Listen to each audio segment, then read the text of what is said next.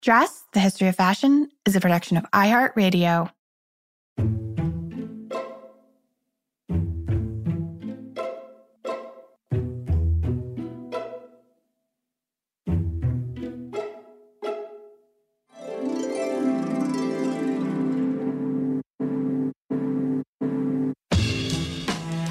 With over 7 billion people in the world, we all have one thing in common.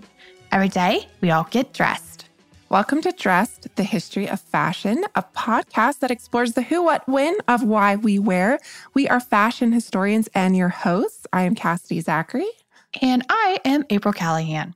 So today, Dress listeners, we are rejoined by Dr. Ariane Fennetaux for part 2 of our conversation about tie-on pockets as they were worn by women during the 17th, 18th, and 19th centuries. And while these types of pockets are a far cry from the types of sewn-in pockets we have today, tie-on pockets were staples of European and American women's wardrobes for centuries, and their wear spanned class and economic status. And we are so pleased to welcome Dr. Fennetaux back to learn more.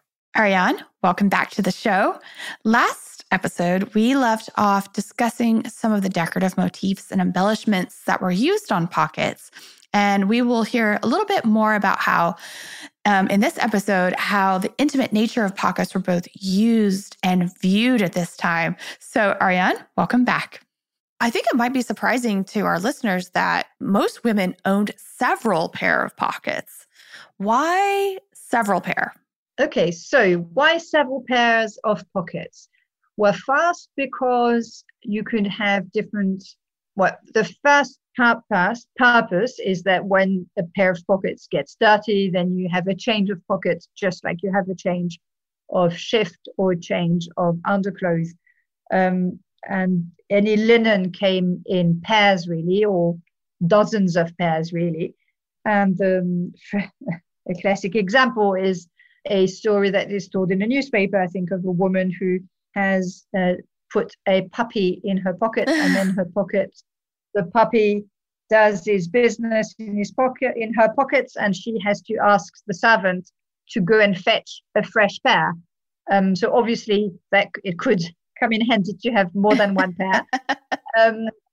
Another reason is also that they could come in different types of finish. So there's an interesting novel we looked at, which is called Grandmama's Pockets. And it's a Victorian novel. And in it, there is the main protagonist is this grandmother who's got different pairs of pockets. And the other protagonist is the granddaughter, Annie. And she's fascinated by her grandmother's pockets. And the grandmother explains that she's got different pockets for different occasions as well. So she'll have the grand pockets for grand occasions, and the more practical, mundane pockets that she'll wear more on a sort of everyday basis. Mm-hmm. And you could also decide to match or not match. You could have one in the wash and one in use. So it made practical sense to have different pairs. Mm-hmm. Some women had not just 3 pairs. In inventories, you find women, like the most pockets one women had, and that's not necessarily the most that any woman could have, that's the most that we found evidence for, is 18 pairs of pockets. So that's quite a lot. Yeah. And one thing that is like our entire conversation hasn't addressed, but it's begging this question, what types of objects were women carrying in their pockets? What were some of the more common objects that women were carrying in their pockets? Because, of course, we're talking about them being worn across all sorts of class strata here.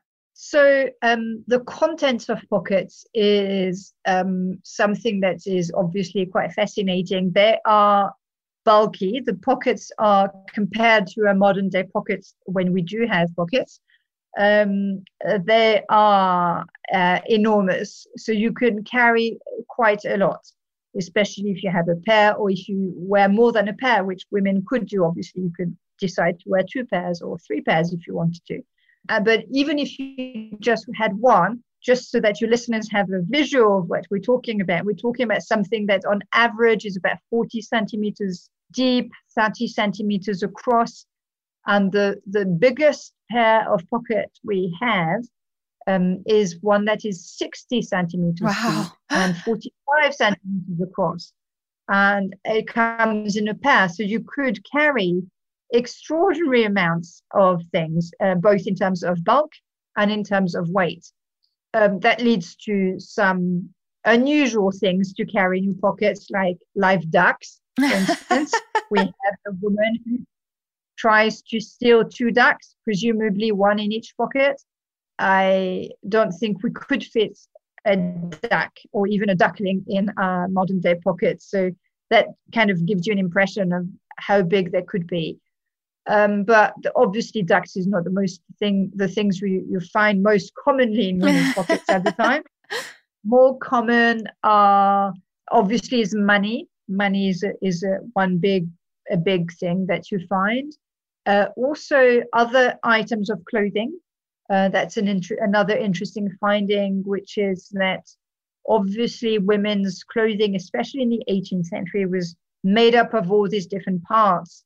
So your cuffs could come apart, your neckerchief was another layer, and often these removable parts or adjustable parts were something that you could store in your pocket or keep in your pockets when they got removed because you were warm or because it was inappropriate to wear this in the current circumstances where you were. So other items of clothing, also jewelry is one thing that's interesting because jewelry acted both as adornment, a little bit like the removable parts of your dress. Are you going to be wearing the earrings or are you not going to be wearing the earrings? But also jewelry was transformable into cash. It was a bit of property, a valuable property that could be carried and that you may want, whether or not you were right. Obviously, we look at court cases, so we look at cases when the pockets failed a little bit, but women presumably put jewelry in their pockets to try and safeguard the jewelry, thinking that the pocket would be the safest place to store and keep at hand their valuable belongings. You find also other containers, and that's another interesting finding that we came across, which is that the pocket is a container and it often contained other containers which themselves were contained into other containers. And we noticed this kind of nesting of containers, a little bit like a box of Chinese nests, where women would wrap their coins in a handkerchief, put the handkerchief in the box in a purse, and the purse in the pocket as a kind of ritual of protection of whatever they had. Obviously, there's the obvious book, paper-based things, books, letters. Although these, when you look at the Old Bailey, for instance, they are often thought to have no value in the eyes of the court. They're not always listed in the indictment, in the kind of official list of the things that were lost, but they often come in the testimonies when women explain, well, I had this, but also there was also this ballad in my pocket, or this letter I had. Obviously, we don't know what was in the letter. When they say a book of memorandum, was this just notes or was this an actual diary? This is difficult to tell from the Old Bailey, but from other sources we know, for instance, that women did keep their diaries in their pockets, or some women did anyway. Well, and you said that a lot of times the paper-based objects didn't necessarily have quote unquote monetary value assigned to them, but in the instance of duplicates, which I thought was fascinating, these really did have monetary value. So what were duplicates and why were they important? So duplicates are really, that's another really interesting thing that surprised us to some extent. So duplicates, basically there are the receipts that the pawnbroker would give you when you went to pawn an article. So it's basically a paper receipt. But this paper receipt held the possibility of the value of the object it stood for. And a lot of poorer women in particular actually used pawning as a way of managing their resources, both in terms of storing, because you have to imagine that women lived in really insecure accommodation. Most poorer women lived in shared accommodation, sometimes shared room. So they had no room of their own. They had no cupboard of their own. They had nothing to store their belongings. And even something meager, even if it's not gold, or even if it's a hat or your best gown, you would sometimes use the pawnbroker in a way as a storage facility, where you think your belongings would be safe, and in exchange, so they wouldn't be stolen, you would have your pawn ticket or duplicates to show for it, and you can go and retrieve your object with the duplicates. But obviously, for other women, it was also a way of kind of regulating your cash, your budget, so like you're short of money at the end of the month, so you'll raise money by putting your objects into pawn. With that money, you can maybe buy a little stock of something, sell it, make a profit, and from the profit, you can go and redeem your object. And what's fascinating about the duplicates is sometimes you can see just by how many women kept in their pockets that for some women, it was a way of living, it was their source of income in a way, was these duplicates. Some women, they described I wouldn't say their job, but how do you make a living? Well, I make a living by selling a few things and pawning. So this was a way of, in a way, making ends meet. And it's interesting because, as you said, the duplicates, although they are just a piece of paper, they are recognized in the eyes of the court as having the money that's written on them. So what we found is that, in a way, one of the sort of big ideas about currency is that coins disappear, and that you have the banknotes that arrives. We didn't find so many banknotes in women's pockets, but what we found was this currency of sort, the duplicates, it's a kind of bill in a way. It is a kind of currency, and it is recognized by the court as currency, saying, well, we know that it's just a piece of paper, but behind that piece of paper is a silk gown, for instance, and the silk gown is worth a few pounds. So it's something, Right. Absolutely. Well, and also too, given that the court records were kind of one of the major sources within the book, it's not a surprise then that there is a lot of discussion of pockets in the context of thefts, right? Because that was kind of like the dialogue that was happening back and forth. We see the theft of pockets, theft by pockets, which you have already referenced in context of the ducks. But, it doesn't seem to be like terribly uncommon that women were being robbed of their pockets. So my question to you is, how did this happen? Because we've already established the fact that these were very intimate garments. These were tied about your waist and they're worn under your skirts. So how was this occurring? Pickpockets were now and then very gifted at penetrating, in a way, the different layers of women's garments to try and get to the pocket. There's actually an interesting sort of autobiography of a pickpocket who discusses the most favorable position for the pocket to be in, to be attacked. Because obviously the pocket could be worn at different depths in your different sandwich of clothing. So, in between the first petticoat, the second petticoat, over your hoops or under your hoops, and you could decide where you would wear them. But pickpockets had different techniques because they're detached. If they're hanging, say, on your hoops, you wouldn't really feel them against your thighs. So what a thief can do is just lift your sack, that is the outer gown, up and access your pockets. What they did was sometimes cut the string of the pocket. Sometimes they cut a slit at the bottom of the pocket to get the contents, out.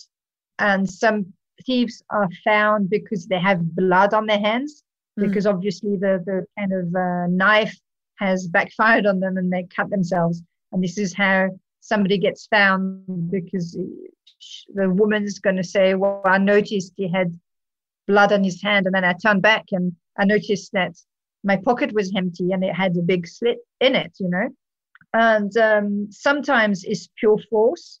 Sometimes they're not even trying to sort of do it stealthily. They just, grab you, pull your skirt up and pull at the whole pocket, wrenching the whole pocket off your body to get everything, rather than put your hand in your pocket to try and get whatever's in it. So yes, they were quite brazen. Yeah. We're going to take another brief sponsor break, but more with Dr. Fennetaux when we come back.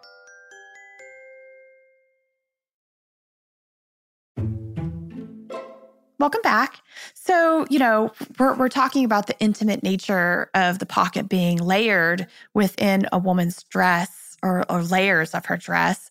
But I'm also sure that some of these purloined items were probably of a private nature in and of themselves, the things that were stolen. So I'm wondering if you can speak to the role of the pocket in a woman's personal life, because in the book, you and Barbara note, and I'm quoting you two, quote, "Women's control over this small space was hard-won and fragile, and even the pocket could never guarantee women an undisputed experience of privacy." Pockets are really interesting in relation to privacy, because women did not necessarily have a place of their own. They did not necessarily have, even elite women, whom we tend to think of as, having their little closet and having their little boudoirs where they can retreat and write their letters. Well, that's not really that's true. Even elite women, well, we know like Jane Austen, she didn't really have a place of her own or a room of her own. She wrote in the sitting room, kind of hiding a little bit from her relatives. And Fanny Burney, another kind of published author, part of the elite, she's part of this woman who kind of keeps the last page of a diary in her pocket as a kind of letter. And then she either copies or attaches that page to the rest of the diary. And earlier on in her diary writing, she tells of an incident of losing the last page of her diary because she's gone to write in her father's study, because she doesn't have a study. So he has the desk, and so she goes to use the desk. And this is how she loses the last page of the diary, which obviously she's really embarrassed about being 17. So even elite women did not necessarily have private spaces they actually controlled. So a woman's pocket could often act as the only potential place to experience privacy, something that at least, was kept in the direct vicinity of the body. At night, women had the habit of putting the pocket under the pillow, very much as you do when you're traveling, for instance. I don't know whether your listeners are sort of in the old days of traveling anyway, go to hostels or take night trains. But I remember when I was doing my traveling as a teenager, in night trains, you would be told to put your pocket, or not your pocket, but your bag with your passport and everything under your pillow, thinking this is the safest place. At least I feel it at night if somebody tries to pinch it. So the pocket was, yes, detachable, but also very companionate, intimate object that women always had about their bodies. And obviously this endows the pocket with intimacy already, because even it's in its very fibers, the pocket would be imbibed with the sense of the warmth of the body, the scent of the body. So it's a very intimate object. But intimate doesn't necessarily mean private.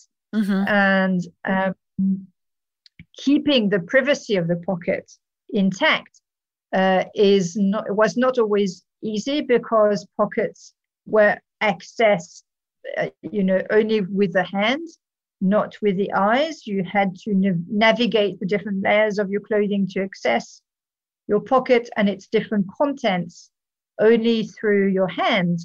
And obviously, when you pull something out, something else might drop, for instance, which is what happened to Fanny Burney. So they're not completely sealed. They're not completely immune from either an accident or somebody's prying fingers and eyes. Yeah. And they're often a place where, say, jealous husbands or suspicious fathers might want to look if they're suspecting any private correspondence or any untoward happenings. The pocket was an obvious space to investigate. Mm-hmm. Yeah, and I thought that was really, especially that the pocket as being the site of like external suspicion was that whole concept played out in a really interesting way when you write about the fact that a lot of girls' schools during this time period did not let their students wear pockets because they were acknowledging that these could be instruments of secrecy, right? Well, I guess it's a separate place, isn't it? A pocket always.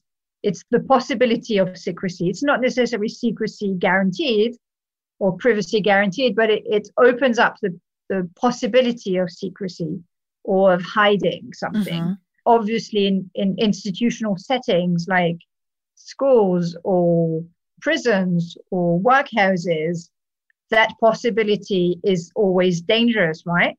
Yeah. Because you don't know what women might harbor in that possibility of a private space. Mm-hmm. So they tend to be either very closely monitored or banned or, not part of the uniforms. Yeah.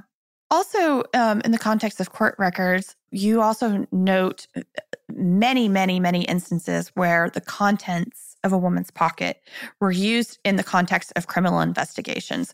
But one I would like to talk about is perhaps most notably to identify Catherine Eddowes, who was one of the victims of Jack the Ripper in 1888. What types of items were found on her, and what was the importance of pockets to women who were in similar circumstances to Catherine? So Catherine Eddowes, she's one of the victims of Jack the Ripper. She is not the only one that had pockets. Out of all the victims, there's about 5 for whom we have precise coroner's descriptions of what they were wearing, and therefore we know whether or not they had pockets. And I think 3 of those at least had tie-in pockets. But Catherine Eddowes is by far the most detailed in the records we have of what she had. And I think she is very emblematic of poorer London women just trying. There's Jack the Ripper victims have often been described as prostitutes. They weren't prostitutes. They were just women trying to make ends meet. And Catherine woman did not prostitute herself. She was not selling her body. She had a partner. She was just living in really unstable, challenging circumstances in London, just doing bits and pieces to try and keep body and soul together, really. And the pockets that she had, when she was found, she had 2 pairs of pockets, And then other garments that she was wearing had also pockets. So she had quite a lot of containers about her. And I'm really quite touched by the Catherine Eddowes story because this woman was just struggling. She was just struggling, but she was trying to maintain a dignity.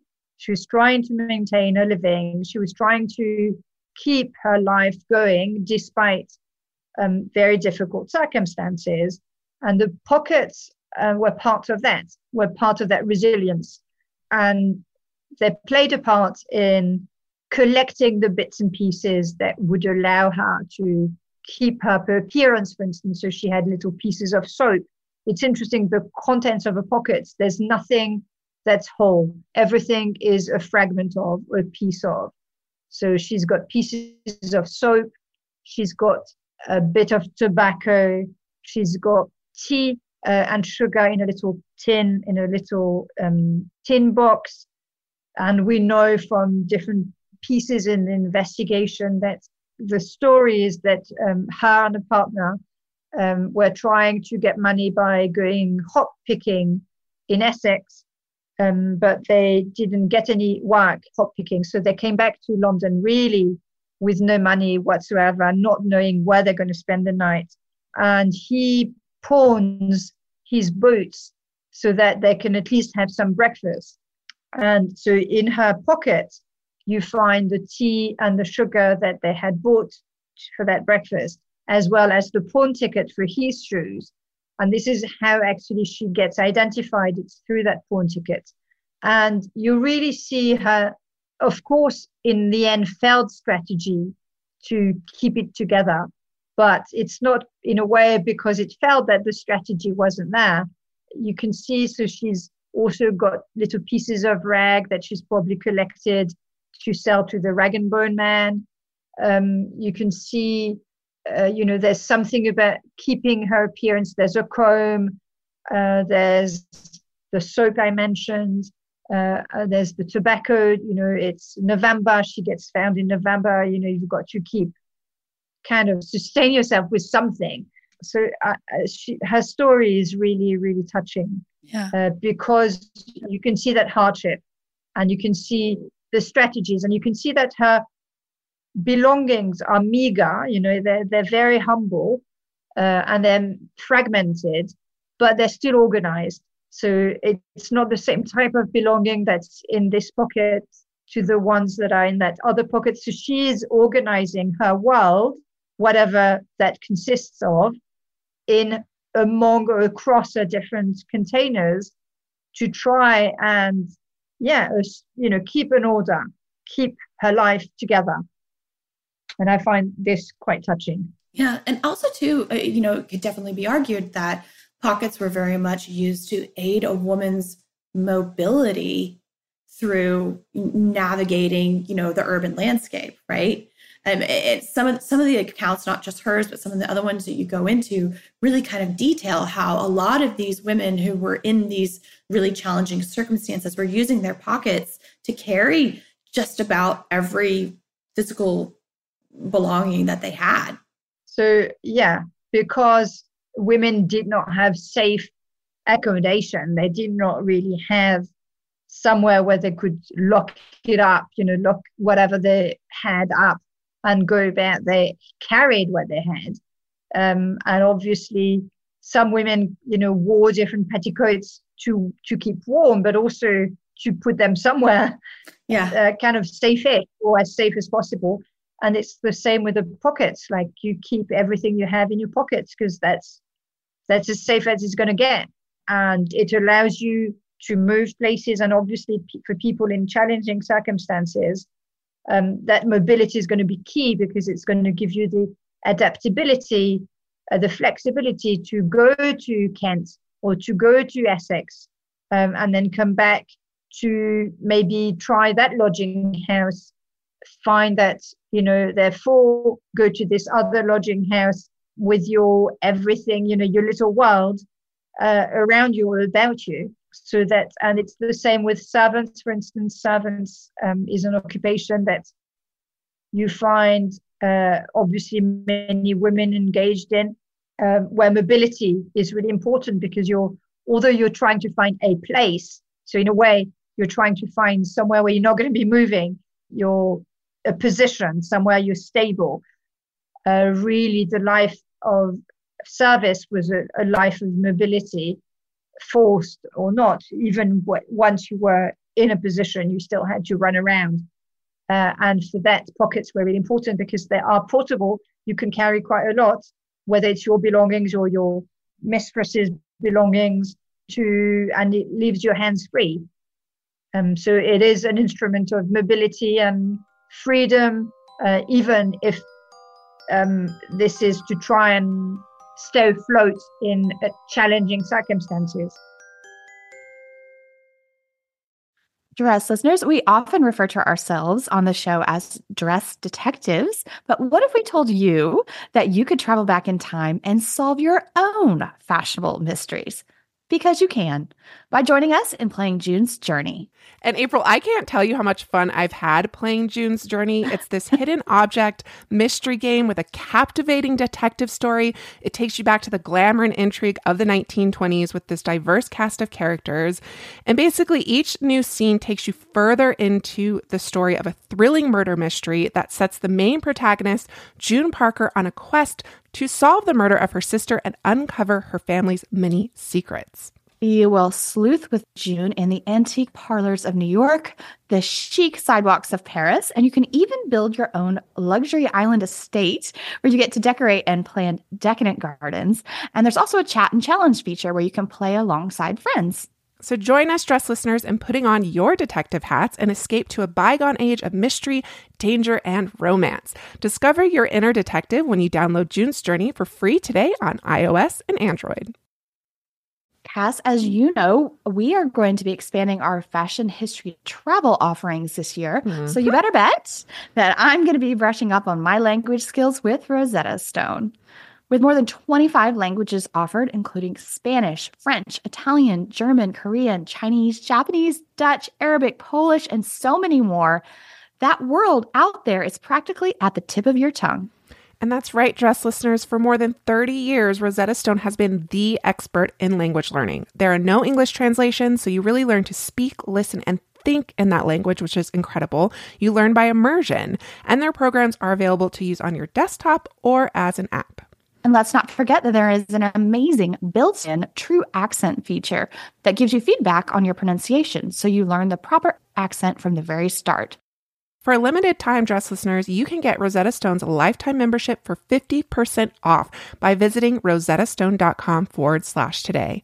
That's 50% off unlimited access to 25 language courses for the rest of your life. Redeem your 50% off at rosettastone.com/today.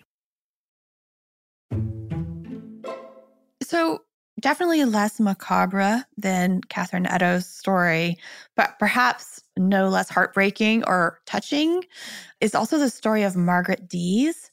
Who was Margaret Dees, and can you tell us a little bit about a pocket that she created for Annie Sterling in 1851? So this is one of my favorites.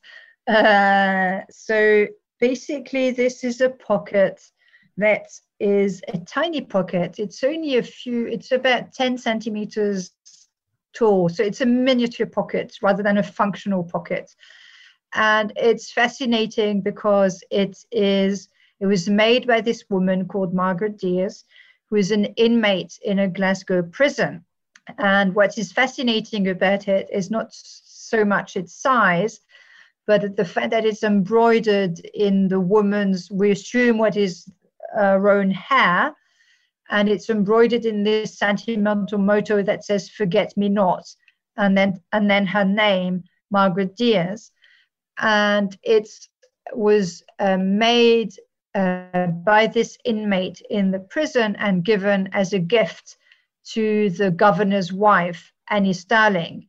Now, unfortunately, we do not know what happened to Margaret Dees after she gave that pocket, whether the forget-me-not was related to anything tragic for her.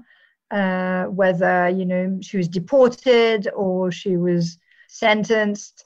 or she was just leaving the prison, and she didn't want to be forgotten. But obviously, it's a very touching story because of what we were discussing before as well.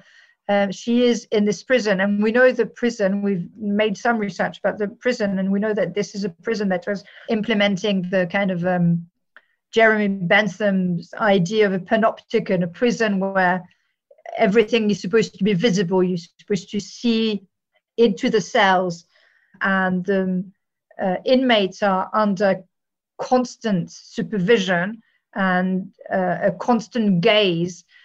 So there's this kind of scopic dream or nightmare in place in that prison. Obviously, having a small pocket, even if it's made potentially under the supervision of the governor's wife, because we know that sometimes there were sort of educational things or projects made with the inmates. We know that creating that space is potentially always subversive. What she could put, although it's small, she could still put something in that pocket. She could still create a space that is her own, whether or not in a way she puts anything in it. She's still creating a space of her own.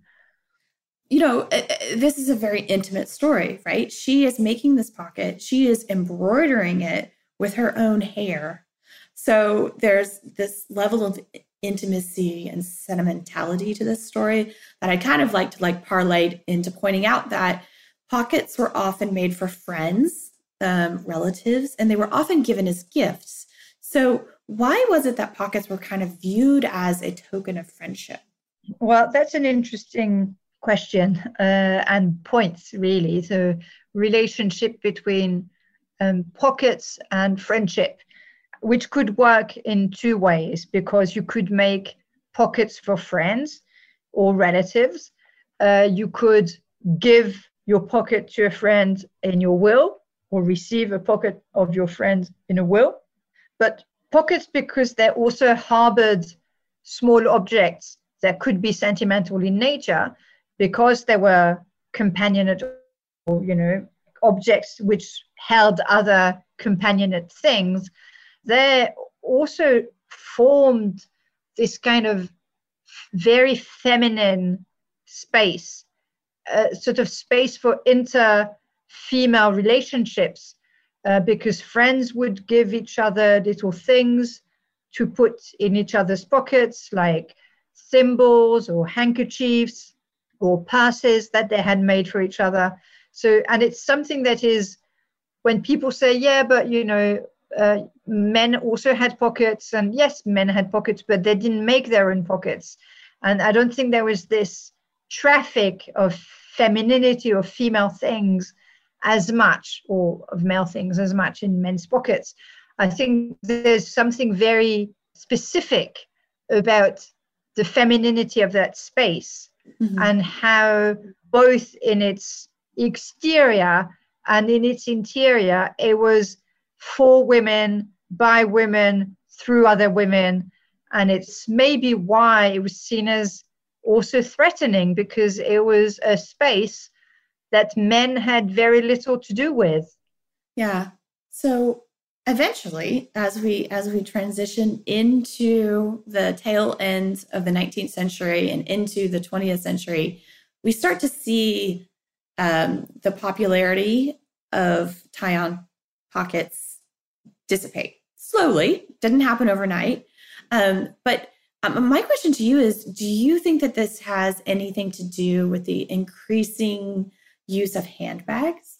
So the famous question of handbags and pockets, another question that's puzzled us all through the writing of the book. Well, I'd say that this is not a new the question of handbags and pockets is not something that suddenly appears in the 19th century. A handbag or a handheld bag, although it wasn't called a handbag, but it was a bag held in the hand, had been there since the 17th century. Women had gaming bags, had work bags, had different bags that they carried in their hands. Mm-hmm. In the end of the 18th century, the beginning of the 19th century, you obviously have the reticule, the small purse, outside purse that is supposed or seen by a dress historian often as the first handbag. That if you listen to the press, if you listen to the fashion press of the time, just eradicates the town pockets. The traditional narrative was that women had pockets in the 18th century, then the reticule appeared and pockets were out. And then women had the reticule and then they had the handbag. Well, what we found is that although the press said, you are old-fashioned if you carry on wearing pockets, any respectable young fashionable woman will want a reticule these days. Well, that's not really what women did. So that was a fascinating insight, that what the press was telling women to do about what is fashionable, what is appropriate, wasn't necessarily what women actually did. So fashion and dress practices are not always the same, and women are not necessarily swayed by the latest fad saying, oh, abandon your pockets, then fashionable, because pockets were called unfashionable for at least half of their lives. They're just in discourses cast as old-fashioned, unfashionable. The kind of accessory of doddering old women was the handbag, or the reticule was supposed to be the modern new thing. So that's not a new thing. That's not a new sort of contrast or a new debate.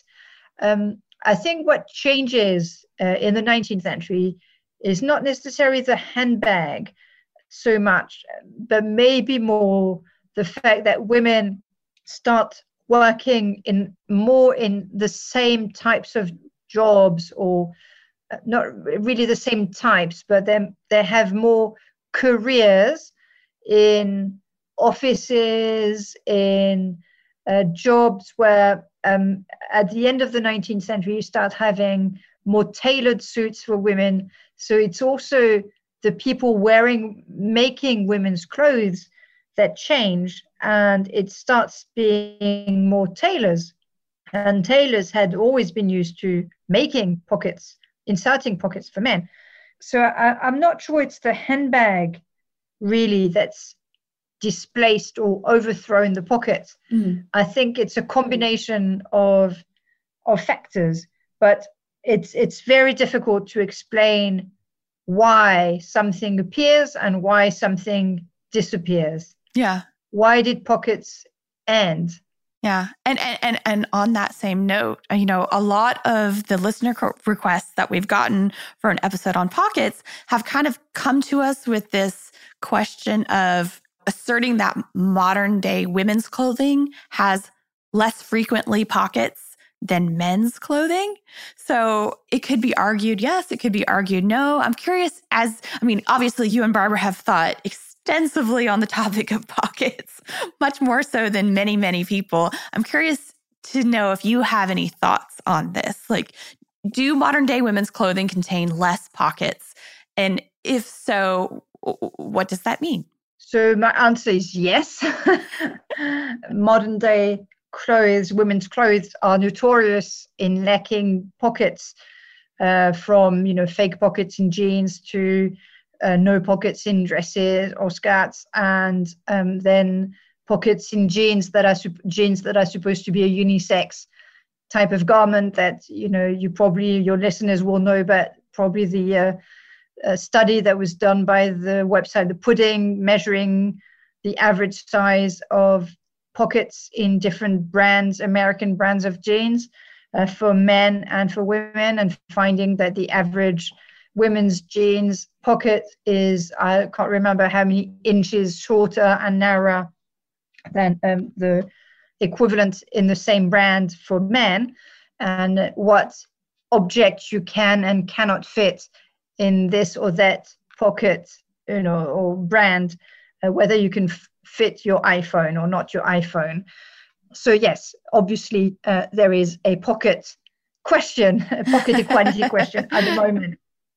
What's interesting, though, is that this question of the kind of inferiority of women's pockets in relation to men's pockets was not really a question, was not really raised until the pockets we're talking about in the book disappeared.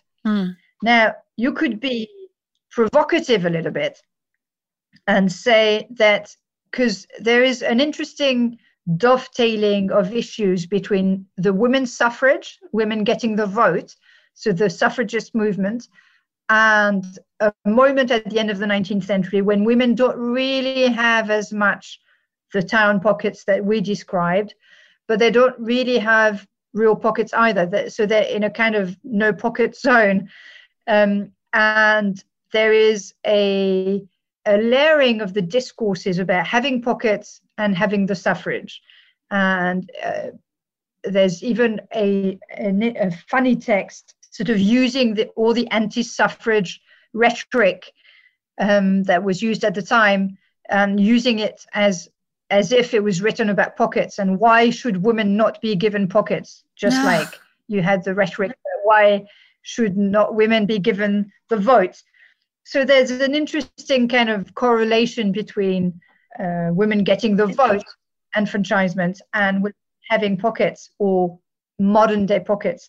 And even later, when women did get the vote in Britain anyway, or some women did get the vote in Britain, Gwen Reverett, who's the granddaughter of Charles Darwin, and who's an artist, and she's got a really nice piece where she remembers her childhood. And she says, oh, in those days we had pockets, and I remember everything I put in my pockets. And she kind of lists all the wonderful hoards that she could only fit in those really big pockets, and not in the pockets of 1950 Britain, or contemporary Britain, or contemporary Western world. Anyway, it ends with, we have suffrage, but why can't we have pockets? So if you want to be provocative, you could say that it's interesting that in a way the bulky, very capacious pockets that we're describing arrived at a time when women were given the right to private property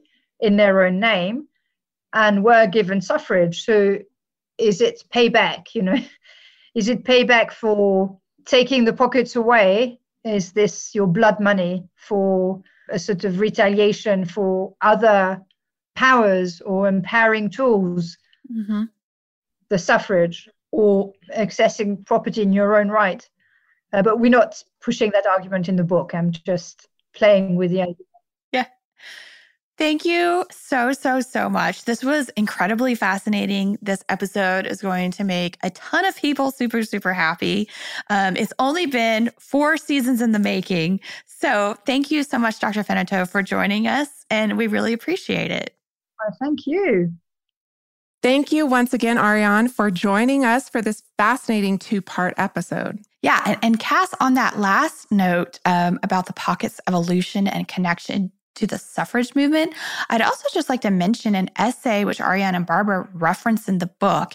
And it was an essay written in 1895 by none other than one of the leaders of the American suffrage movement, Elizabeth Cady Stanton. And this essay was entitled The Pocket Problem. So clearly, many of our modern day consternations regarding pockets in women's garments, well, they were shared by our counterparts more than 125 years ago. And our interview with Dr. Fennetaux only scratches the surface of many of these issues. If you'd like to learn more, we highly recommend picking up a copy of The Pocket, A Hidden History of Women's Lives, 1660 to 1900, as there's just so much more to say on the topic, not to mention the wonderful images that are in this book of some of the 400 pairs of extant tie-on pockets, which they examined in the course of the research. I mean, some of them are just sublimely beautiful. This book is incredible. I highly recommend. Yes. And I just kind of vote we all just start wearing tie-on pockets again. And then I was thinking about this, and then I realized, oh, Cass and I already kind of do. I don't know if we've talked about this. I think we maybe briefly mentioned this on the show before, but you have been a really big fan of fanny packs. Or as they're called in the UK, bum bags, for quite a while. And it was only finally this summer that I converted to them because I was riding my bike everywhere because it was still COVID and I didn't want to take the subway in New York City during the middle of a pandemic. And so now I get it. It is so easy and convenient to have your hands free. So if you kind of think about it, fanny packs, bum bags, they're kind of in a lot of ways this modern day incarnation of tie-on pockets. Yeah, and if you want to be a little more literal, dress listeners, you'll probably remember from our interview last week with Christine of At Sosteen that there are a lot of historical costumers and dressmakers who are making renditions or their own versions of these historical tie-on pockets. So you too can participate in the tie-on pocket trend that April and I are voting for to start back immediately. Bring it back. Well, that does it for our two-part episode on a history of the pocket, dress listeners. May you consider the political implications of the pocket next time you get dressed. Please join us next week for our full-length episode on Tuesday, and be sure to check out our Instagram for images which accompany each week's episodes at dressed_podcast. We love hearing from you, so if you'd like to write to us, you can do so at dressed@iheartmedia.com. Thank you, as always, to our producers, Casey Pegram, Holly Fry, and everyone else at iHeartRadio that makes the show possible each and every week.